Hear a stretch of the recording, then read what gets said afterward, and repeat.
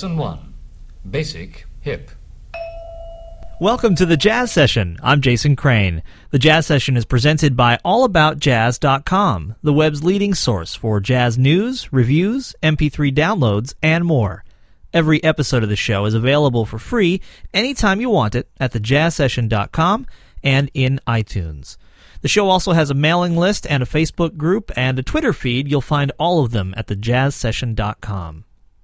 Speaking of Twitter, my guest today is trumpeter Jason Parker, whom I met on Twitter. He and his quartet have released an album called No More, No Less, and they are joined by guest saxophonist Cynthia Mullis for this mashup of Summertime and Footprints.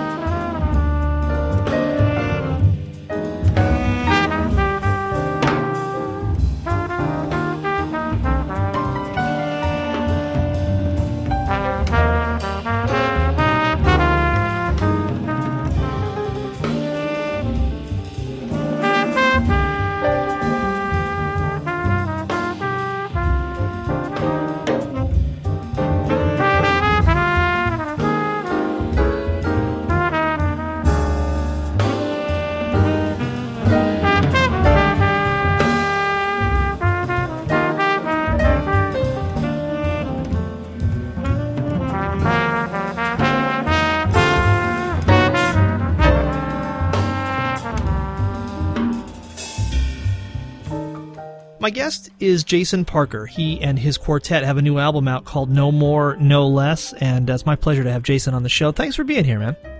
Thanks for having me. It's a real pleasure. Well, we have been communicating in various ways in cyberspace, primarily through Twitter, where you're very active, and I want to come back to that. But the main reason that we're here and that you're doing all that work is because of the music. And so I want to start off by focusing on this record, and I hope that you would start off by telling who's on the record with you and just a little story about the quartet. I know you guys have been a working band for a while now.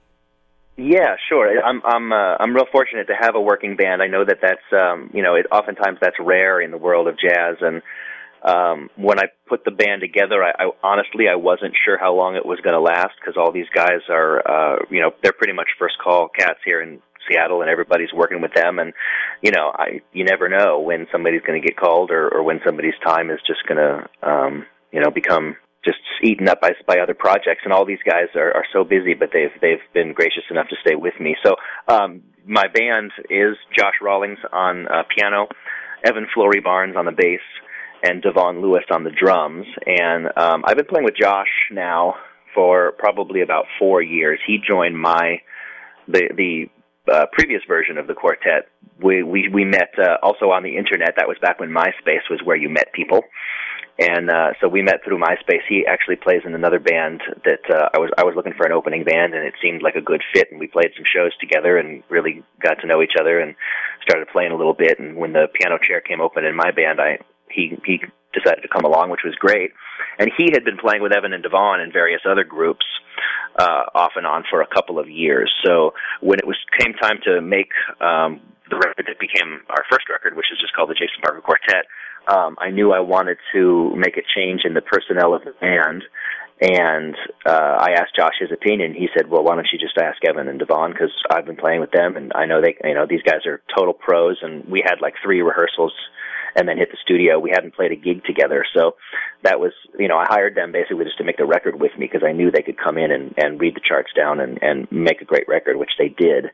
And we should point out that the record you're referring to is not this one, but the previous Jason Parker Quartet record. Right? That's right. Yes, yeah. We're back in the history right now. But to bring you up, to make a very long story a little bit shorter, we started playing gigs after that initial record was made, and really started to get to know each other as people and as musicians, and really come together as a band. So a couple of years of gigs went by, and we had made a live record in between, but I really wanted to document the band as it was now, and we had been exploring some different things. We had up until a year ago or so, we play a lot of standards and a lot of the music that I kind of grew up listening to and love, and that was really great. But these guys have the ability to cover so much ground and stretch and do so many wonderful things that we started to play some of our own music, and we started to bring some interesting non-jazz music into the band, and that's when the band really started to gel. It was when we all ended up putting a little bit more of our personality into it, with the musical choices and just the playing. What is it that makes this band work for you? You obviously knew early on when these three guys were together with you that it was a good fit. How could you tell? What was it about the music or the way you guys interacted that made it obvious? I think it's two. That's a good question. I think it's two things, really. One, it's that the three of them together are such an amazing rhythm section, and these are all young guys. I'm the old guy in the band. Evan is the next oldest, and he just turned 31.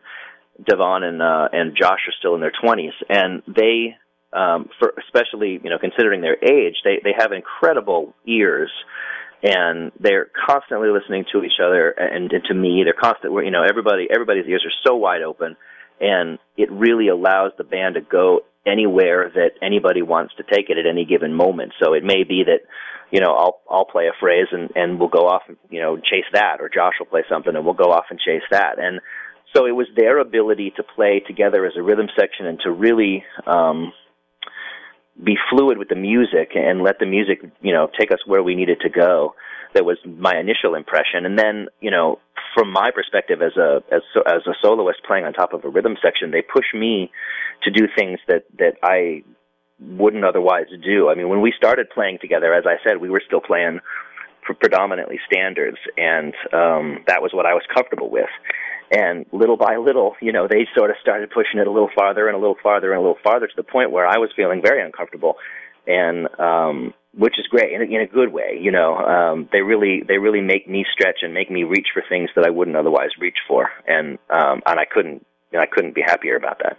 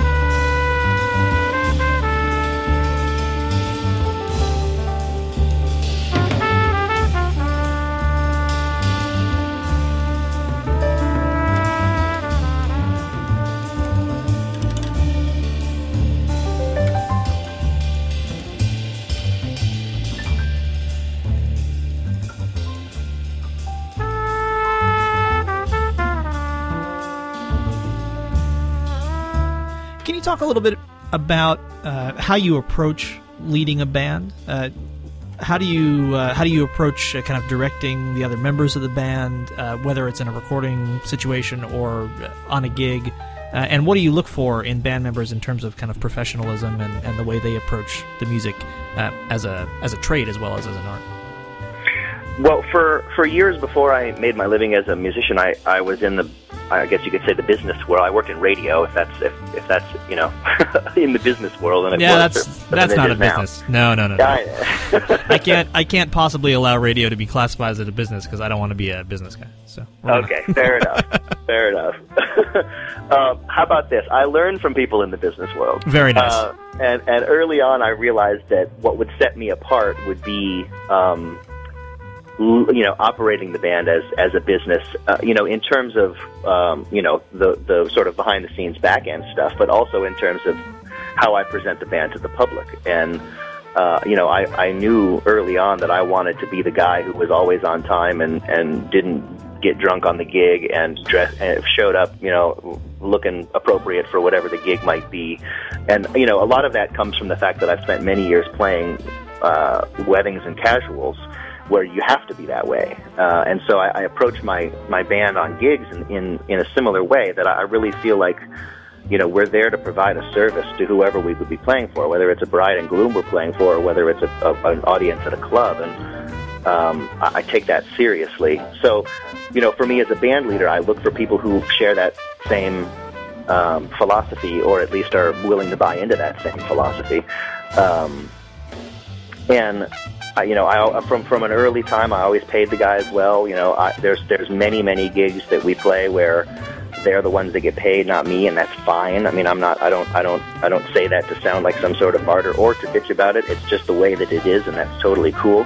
I really want to make sure they're taken care of, and honestly, I think that's part of the reason why the band has been together for so long, is because they feel like they're respected musically, but they also feel like they're treated well.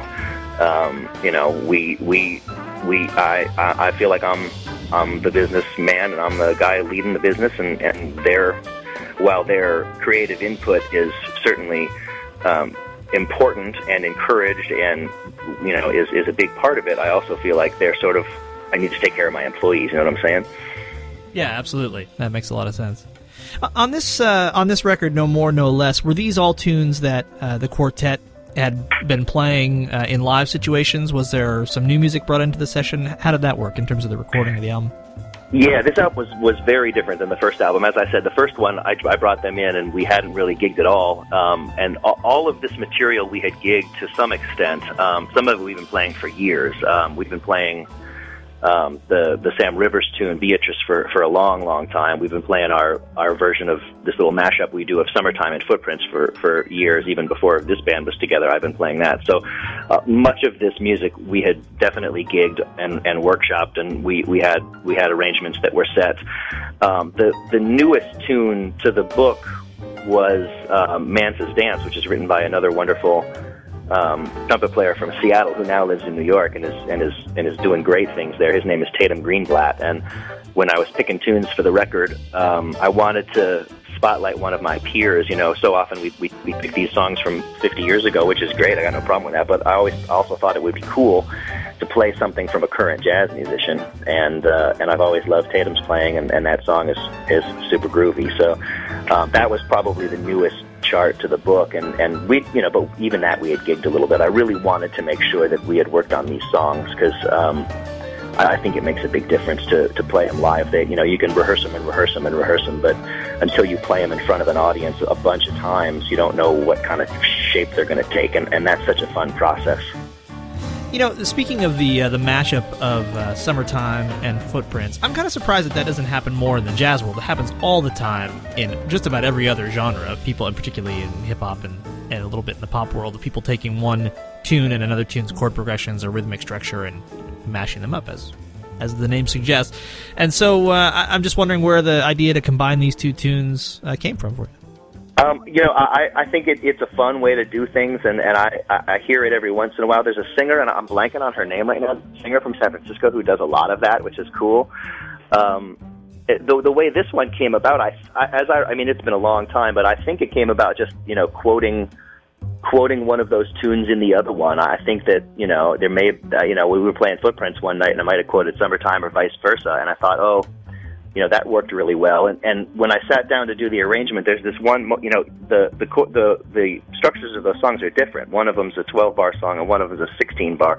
And so we had to actually extend the form a little bit to make it work. And in the process, there's this one moment where the melody note and the chord don't really match up very well. And that's like my favorite part of the entire song. There's this one little moment of like weird, freaky dissonance in the head, and it's like, oh my god, it just makes me. I just love that moment right there. So, it was just a nice happenstance that quote came out, and once we started playing it, people. I mean, everybody knows Summertime, whether they're a jazz fan or not, and every jazz player knows Footprints, and so it certainly gets a lot of attention when we play that tune. Back in my very brief career as a saxophonist, I did once a mashup called Body and Soul Eyes, which is just what it sounds like. It was a mashup of, and which actually was a combination of the melodies and bridges from both songs, and then reharmonized, which was also a lot of fun. So great. I commend to you Body and Soul Eyes, since I'll no longer be performing it. Feel free to. We're going to work those that one together. out. All right, man. So. The way I actually came to know that you existed in the world was because of your really smart use of social media. And it seems now in the last maybe year or so that some sort of jazz blogosphere, and I always cringe when I say that word, but luckily I'm already married, as I also always say, but the jazz blogosphere and this kind of jazz Twitter community has really started to gain some legs and some traction, but you seem to have been an early adopter. Can you talk about your first steps into marketing yourself online as a musician and why you thought that was a good idea early on? Yeah, it's funny. I always swore that it wouldn't be me. I wouldn't be that guy. And I think a lot of us who are in it deep now probably can say that. But, when MySpace came along, I put up a MySpace page, but I didn't really have a use for it. I was just there, and I would post my gigs and whatnot. That was in the 70s, right? Yeah, right. I don't even remember, man. It's too hard, so far back. But when Facebook came along, I avoided it for a while, and finally I gave in, and I put up a Facebook page, and immediately, I mean, like, there was no lag time. Like, from the next gig, there were twice as many people than the gig before, and I could trace every single one of them back to Facebook. And it became very clear very quickly that was the way. For whatever reason, that was the best way for me to get people to come to my gigs. I had been sending out a monthly newsletter for years. I mean, for so many years. Sending it via email, Jason? Sending it via email, right. And, and then when MySpace came along, there was those MySpace bulletins and invites, and it was never effective for me in terms of driving people to gigs. And then Facebook came along, and all of a sudden I found a way on the web to get people to gigs. Why it's different, I don't know. Why it worked, I can't tell you why. But I think part of the reason is that early on I must have read somewhere that the people who are successful at social media are the ones who are not the hucksters.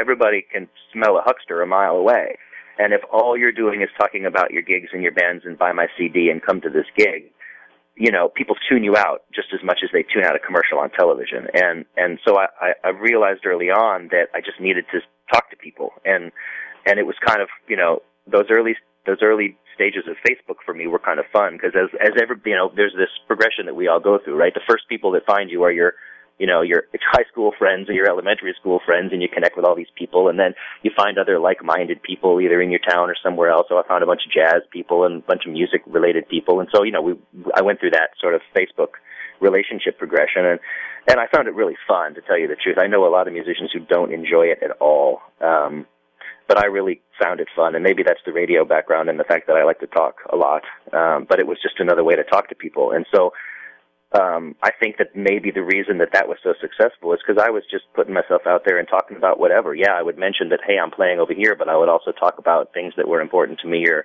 I do a lot of cooking, so I was posting a lot of pictures of food that I was making, and that seemed to resonate with people. And so Facebook really was my first, the moment where I was like, okay, this social media, whatever that is, it seems to have an effect on things. And then it was May of last year, maybe. I think it was May of 2009. It seems like, it's funny. Maybe you have the same thing. I feel like I've been blogging forever. Yeah. I can't remember a time before I had a blog, and it was last May. Right. It's really quite astounding to me. So I started the blog just because a lot of my friends, musician friends, would ask me, well, how do you get so many people to come to your gigs? You're gigging so much, and how do you make a living as a musician? And I thought, well, maybe I'll start talking about this on the web, and maybe people would find that helpful and find that interesting. And so I started the blog and really had I guess I had some sort of conception of what it was going to be, but it seems to change all the time.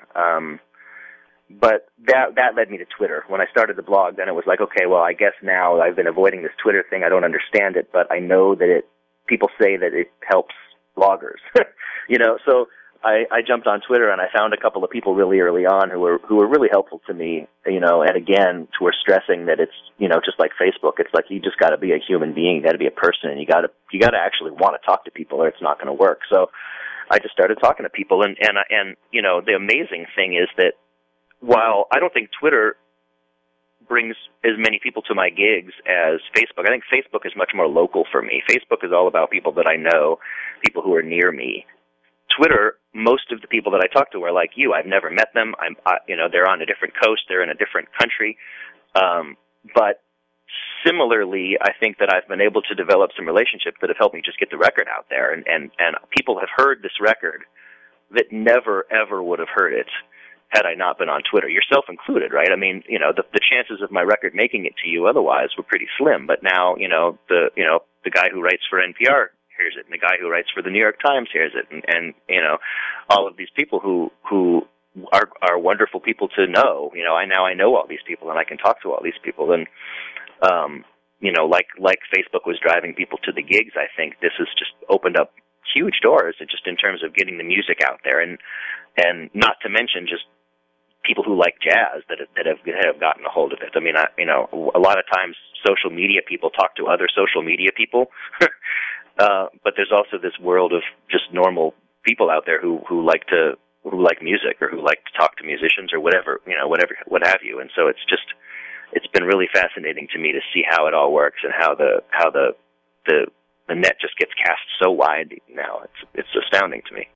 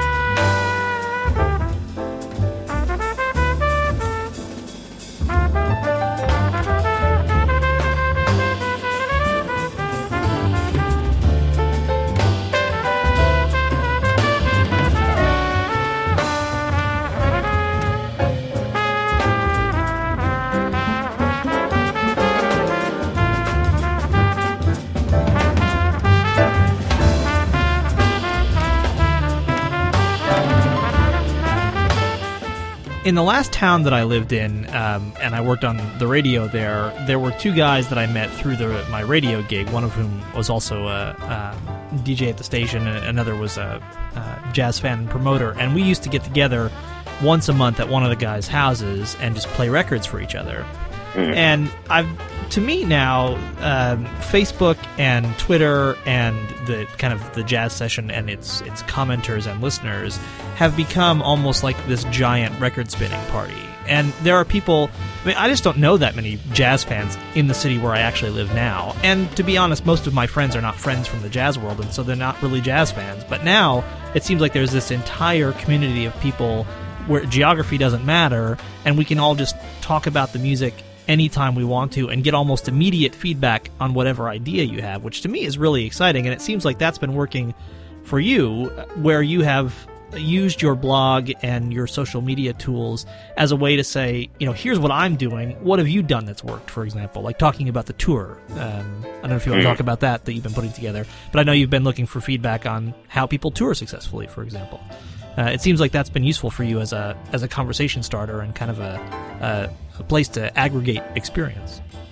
Yeah, I think the record listening analogy is a great one, and it definitely expands to so many other things. Like there's so many experts out there experts. I don't know if that's the right word. There's so many people out there who have done it and lived it and succeeded and failed and all the things that I'm going to do, right? And it's amazing to have that, to be able to tap into those people, and whether it's like booking the tour where I'm saying, what's the best way to approach venues? Do you write to multiple venues in one town at a time and hope one of them responds, or do you write to the top one on the list and wait until they say no before you go down the list? Like all these questions that in prior times were so hard to find anybody to answer unless you knew somebody in your own town. Nowadays, there's a million people out there who are willing to share this information. And one question, just not to interrupt you, one question I love that you asked was, you asked a question about what kind of van to get. And I think one of the people who responded might have been John Goldsby, who last time I checked was in Germany. And, right. That would have been beyond impossible, not very long ago. There would have been probably no way either of you would have communicated with each other, and now it's like instantaneous. I mean, you say, what kind of van should I rent? And this really well-known bass player who doesn't even, live on this continent says, oh, well, here's my suggestion for what kind of van you might get, which I just love. I mean, that's exactly how it's supposed to work, I think, in the social media world. Yeah, indeed, and he did it in 30 seconds after I asked the question. I had an answer from this guy who has toured so much, and not only that, he even suggested talk to this company because they might want to sponsor your tour. I mean, it's like people are so willing to share of themselves, and that's what I have found just to be amazing about this world is that so many people who are on the web and who are using social media are so willing to share. It's like sometimes you run into people who are kind of guarded and they're like, this is my information. I worked hard to get it, and you just have to go out there and work hard to get it yourself. And I don't find that very often at all. And maybe it's because those people just don't respond. But there's so many people who do respond and say, here's the answer to your question. Oh, and have you thought of this? And we'll even take it one step further. It's really, it's amazing. And I had an incredible Twitter moment this past weekend where I went down to San Francisco, which I grew up near San Francisco, and if you read my bio, you'll know that it was a performance by Dizzy Gillespie at my elementary school that started me on the path to being a trumpet player. And I've been searching for a picture or an article about that day for years, and my searches led me to all these different places. But it finally led me to a woman at the organization that presented that original concert at my elementary school, and she was so thrilled that I had called her that she said, next time you're in town, why don't we take you to the elementary school and you can play for the kids? And, it was such a full circle moment for me, and it was such an amazing thing. But at the same time, I was down there by myself, and I'm like, I don't want to just go play trumpet in front of people. That's not going to be very fun for the kids. So I had met this guitar player named Rob Michael, who lives near San Francisco and plays in an amazing band called the Atmos Trio. And he and I had met on Twitter, and we had shared some information, and he reads my blog and I read his, and I wrote him and I said, hey, I've got this opportunity to go to the elementary school. They're not paying me, but it's this cool thing, and here's the backstory. Would you like to come? And he said, of course I'll come. So we ended up meeting 5 seconds before we played, and we played a few songs. We played one of my tunes and one of his tunes and the standard for the kids, and had this amazing time. And again, it was all because of just sharing information on Twitter and meeting people. That's really cool. That's a great story. You this past year that just ended did something that many people would think is nuts, and that is to give away many copies of your brand new record for nothing. And as a matter of fact, not just to do that by having people come to a gig and walk away with free music, but in fact to leave them in interesting places. And I hope you'll talk about that project and the inspiration for it. Yeah, sure. Yeah, I actually completely stole this idea. This was not my idea, but I stole it from an author who did this with her books. And she decided that in an effort to just get her books more widely read, she would start leaving them in these little paper bags with little notes on them that said, this is a gift for you. And she started leaving them around town and then giving them to other people to leave around town. I just thought that was such an interesting idea and such a sort of a cool way to get the music out there. I mean, we so often we beat our heads against the wall trying to get played on radio or trying to get people to hear us or come to our gigs and all this stuff. And for me, I was in the enviable position that my record was paid for before it even came out, so I wasn't in debt, which is not often the case. Oftentimes, we're incredibly in debt when the record comes out, but this time it just worked out for me that I didn't have to owe anybody anything. So I figured, let's try this. So I left some around Seattle, and I started sending them to friends in different towns. So far they've been in New York and Chicago and Houston, in Munich, Germany, and Copenhagen. I sent them to Iceland, which haven't arrived yet, but hopefully they'll be in Iceland soon. And I think that's also a Twitter connection, right? A lot of these were Twitter connections, as a matter of fact, or connections through the blog. The guy in Germany was just a guy a jazz lover who happened upon my blog. I sent him to an amazing piano player in Iceland who I met on Twitter, and one of the guys in Chicago is a guy I met, another trumpet player that I met online, and they were totally into the idea, and they were like, great. So, I wrote up these little notes that said, this is a gift, and I hope you enjoy it, and it's just an effort to give back. I had such a beautiful time making this record. I want people to hear it, and if you like it, send me an email and let me know where you found it and what you think, and if you don't like it, pass it on to somebody else. And it's funny because the response that I've received from people who have found the CDs, I mean, I have to assume that most of the CDs were found at some point, and the response hasn't been as great as I would have hoped for. I have gotten a few responses, and they've all been positive except one. There was one, and they've all been positive. Most of them said, I love the record, and thanks very much. One guy said, I can tell that you guys are great, but this is not my kind of music, and so I'm passing it along, which I thought was just as cool as somebody saying they liked it. That was cool that he did it. But, really I've just sort of gotten more attention from this, from people, because it seems like a novel idea. I don't think that many people have done it, and so people have talked about it, and it's gotten a couple of mentions on the internet. So it was really fun, and I'm actually going to send out a couple more. It was called the 100 CD Project, and I've sent out 90 so far, so I still have 10 that I have to get out into the world. So maybe this next batch will get me some more responses. But it was just a cool idea. I thought it was neat. I thought it was a cool way to give some people some records, and like you said, rather than giving them away at a show or just randomly handing them to people, I thought, wouldn't it be cool to just leave them in funky places? And on my blog, you'll see people left them in some really funky places. They've been all over the place. My brother, who lives in New York, put one above the door of the Village Vanguard, which is the best picture of the whole group for me. See my CD like right above the door at the Village Vanguard. I was like, yeah, man, that's great. Well, my guest is Jason Parker. He and his quartet have a new album called No More, No Less, and links to Jason and all his various online guises will be in the show notes at thejazzsession.com. And Jason, it's been a pleasure knowing you online, and I'm really glad you agreed to come on the show, and look forward to chatting with you out there on the web and on Twitter and on Facebook and every place else. Thanks a lot for coming on. Yeah, me too, man. It's a real pleasure, and I love what you're doing with the show, and it's an honor to be on here with so many of the wonderful musicians that you've talked to in the past. So thank you for having me.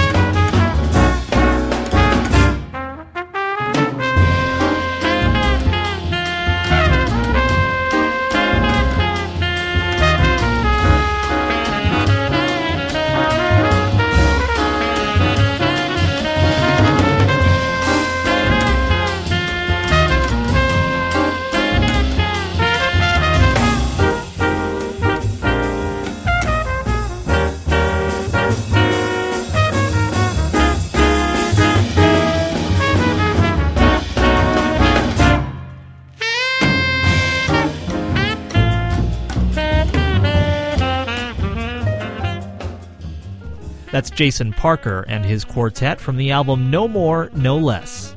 This is The Jazz Session. I'm Jason Crane. The Jazz Session is presented by AllAboutJazz.com, the web's leading source for jazz news, reviews, MP3 downloads, and more. Every episode of the show is also available for free anytime you want it at thejazzsession.com and in iTunes. If you visit thejazzsession.com, you'll see a donate button on the left-hand side. It's brand new. And if you feel like the Jazz Session has added any value to your life and you'd like to give a little back, this show otherwise really makes no money and pretty much loses money, so I'd love to have some of yours. Feel free to donate, although you're certainly not required to. Speaking of people who've donated things, my thanks to the Respect Sextet, who composed the theme music for this program. You can find them online at respectsextet.com, and if they're playing anywhere near you, go see them. Tell them the Jazz Session sent you. Thanks also to Dave Rabel, who designed the show's logo. Please go out and support live jazz whenever and wherever you can, and come back next time for another conversation about jazz on the Jazz Session.